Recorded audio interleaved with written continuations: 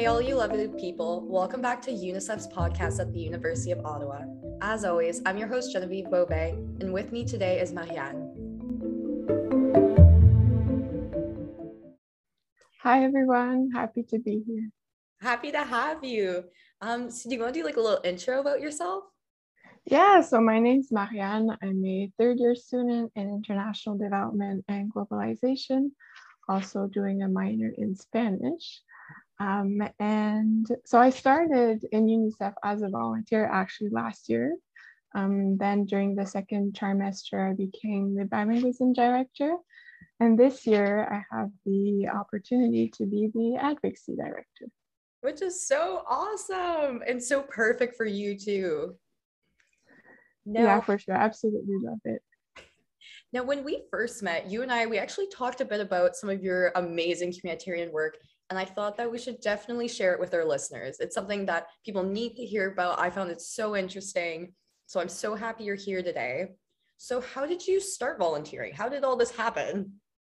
So it actually all started in secondary school. So I participated in a program where we were a bunch of students that met during one trimester, and we talked about social justice issues related to equity. We did a lot of volunteer work, and at the end of the trimester, we did a humanitarian trip. So we went and worked in Mexico in a very little city called Chicxulub-Puerto, where we worked in schools mostly, as well as with elderly people. Wow. Which part of Mexico is that in? Do you know? It's in Yucatan. So It's on the east part of Mexico. That is so cool. And how long did you end up staying there for? We were there 2 weeks.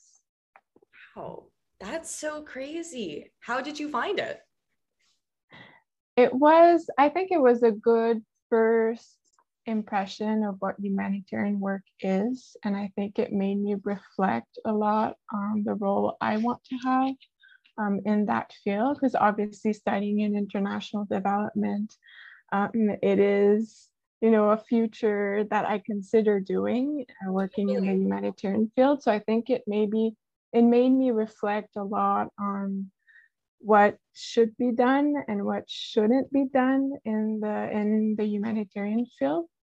And obviously, I took a lot of that when I did my second humanitarian work in Guatemala, where there I really had that perspective of what I could do better as, a humanitarian worker working abroad. Now, how long after Mexico did you end up doing Guatemala? It was a year after Mexico. Wow. So it was just when I graduated high school, I went during summer. And there I worked in a very small indigenous or Mayan community in Guatemala. I absolutely loved it. So interesting. What did you guys do there? Was it the same type of work as in Mexico? Was it a different mission? We mostly worked in a school. So we worked very closely with the teachers as well as the director from that school to really build a curriculum to help prepare those students for high school and then the job market.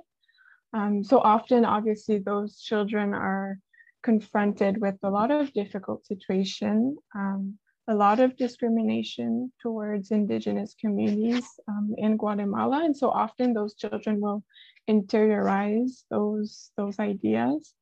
And so our goal was really to create a curriculum where, they could develop skills such as leadership or self-confidence, sense of initiative, really, believe in themselves. That's so and I think that was our main goal. I love that so much. And the fact that you had just graduated high school and here you are flying to help people, I find that is so amazing. I truly do.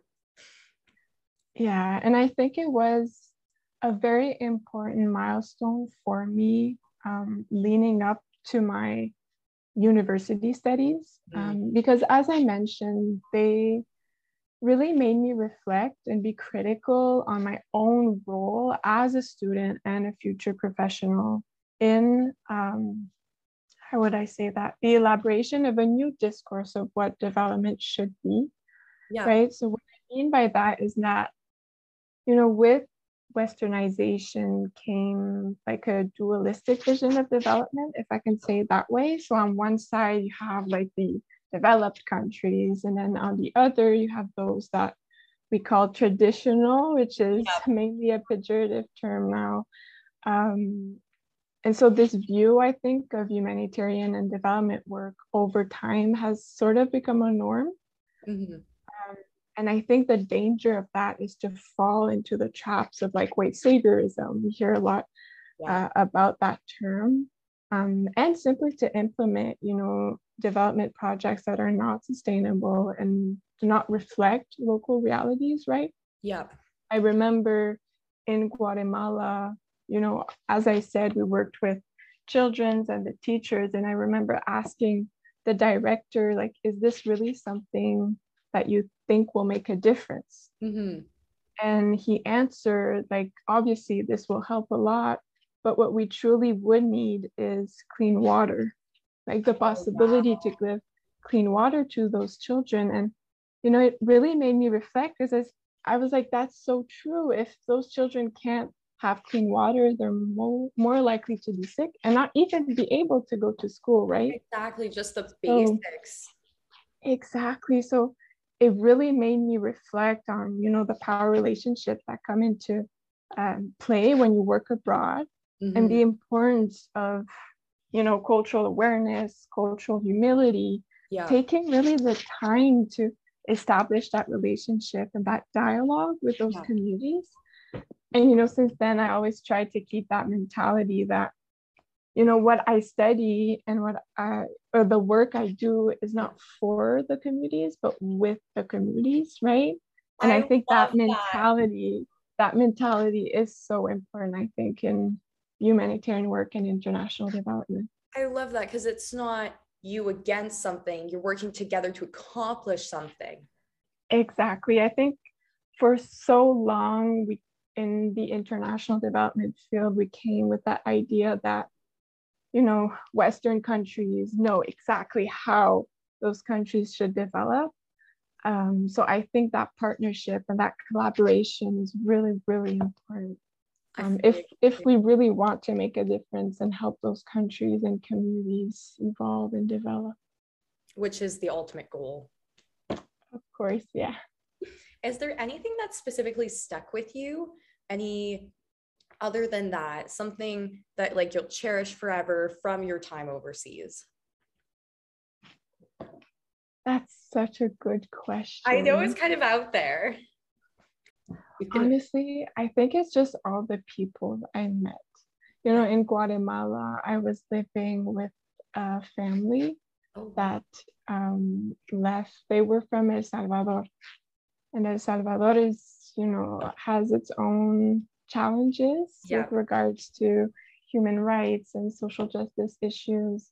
And so it was really interesting to hear them, tell their story of how they had to flee their country to come to Guatemala and try to rebuild a life in Guatemala. So I think it's all those people I was able to meet, even like the teachers.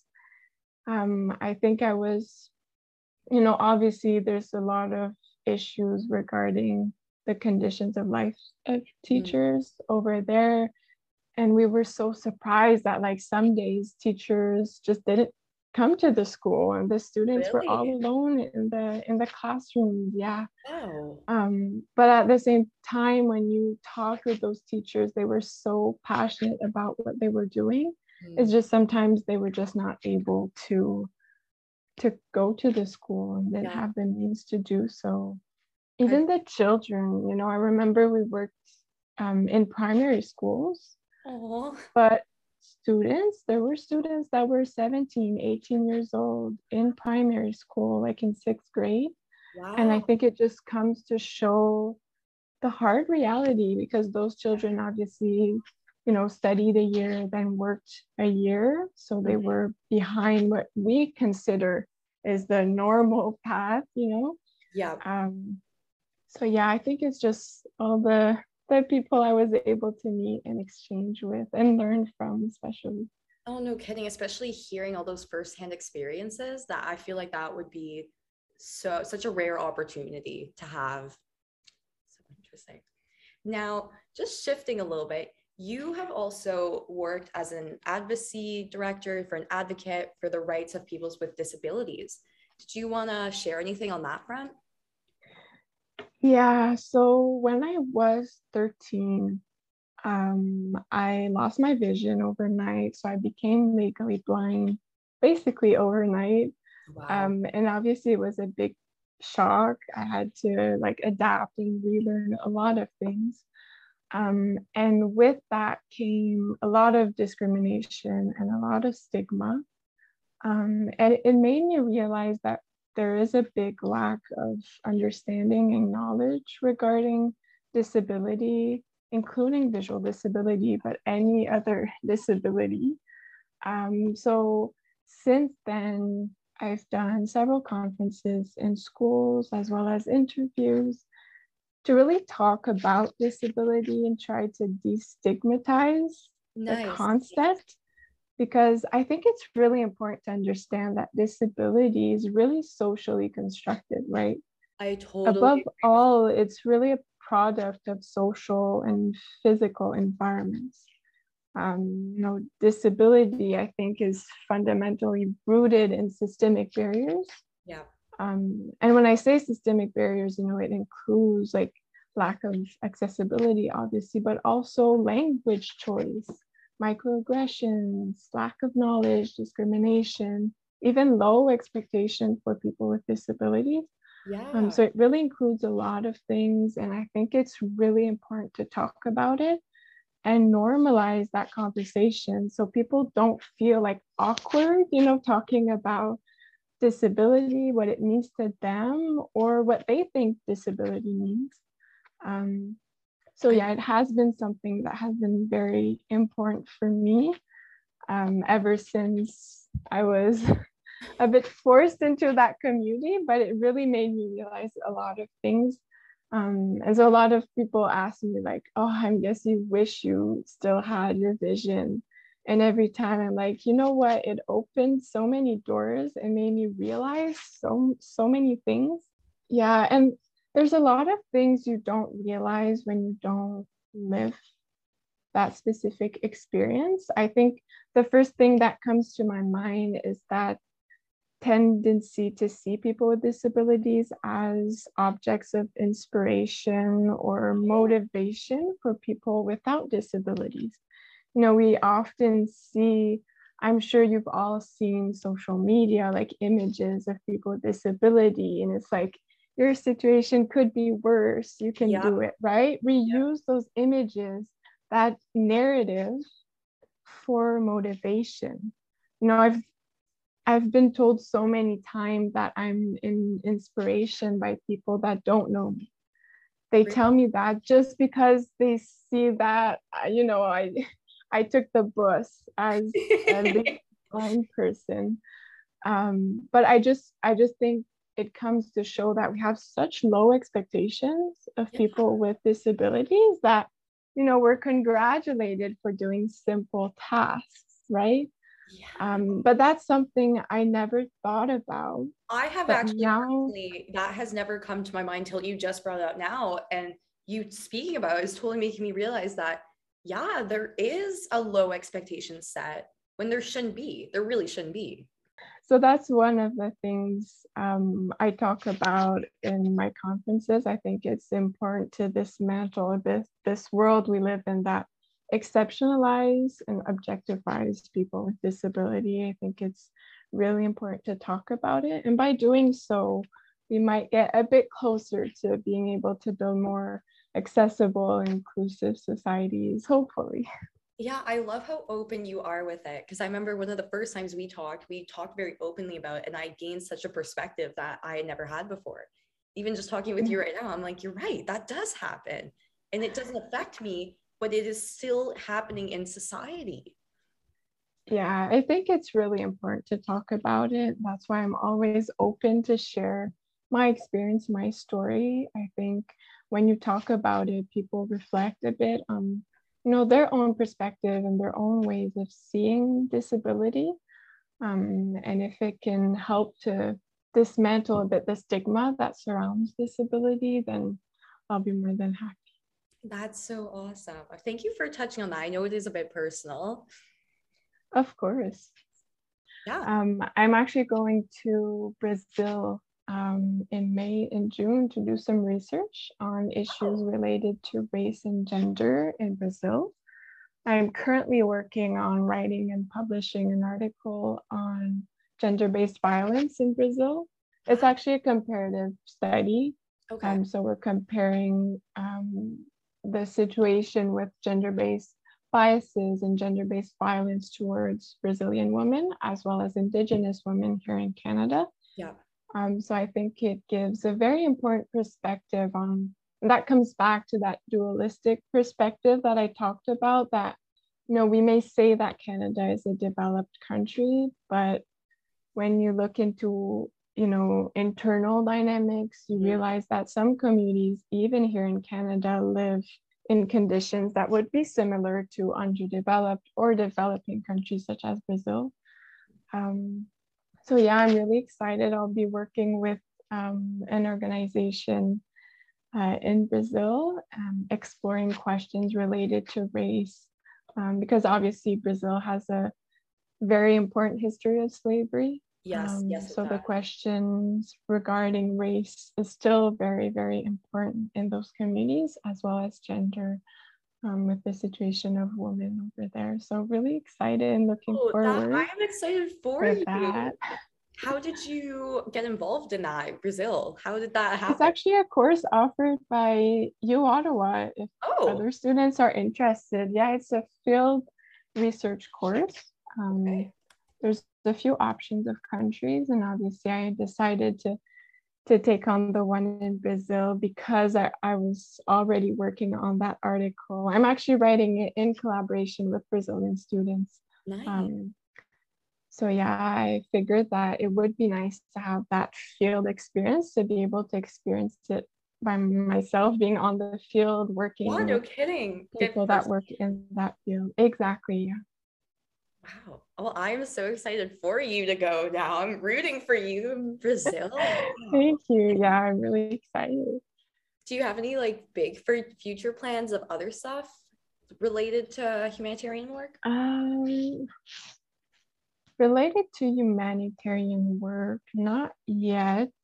Next trimester, so fall, I'll be studying in Santiago, Chile. Wow. Which is, once again, I think it shows once again my willingness to be able to gain that cultural awareness, to be able to understand local realities by being in those communities, by interacting with local researchers. So yeah, I'm really excited for that too. I'll be studying abroad during a term, basically next trimester. Wow, that is so exciting. I love your passion for travel. I find that so inspiring to just, let's try here and let's go see what's happening in this community and how is this one different than ours and what's going on in this one. So interesting. Yeah, I've been always passionate about learning, about different cultures, different languages. Yeah, so you speak, which languages do you speak? I speak a few. So I speak fluently French, English, Spanish. I can also speak German and currently learning Portuguese. Nice. Hopefully I'll be able to speak a bit before leaving for Brazil.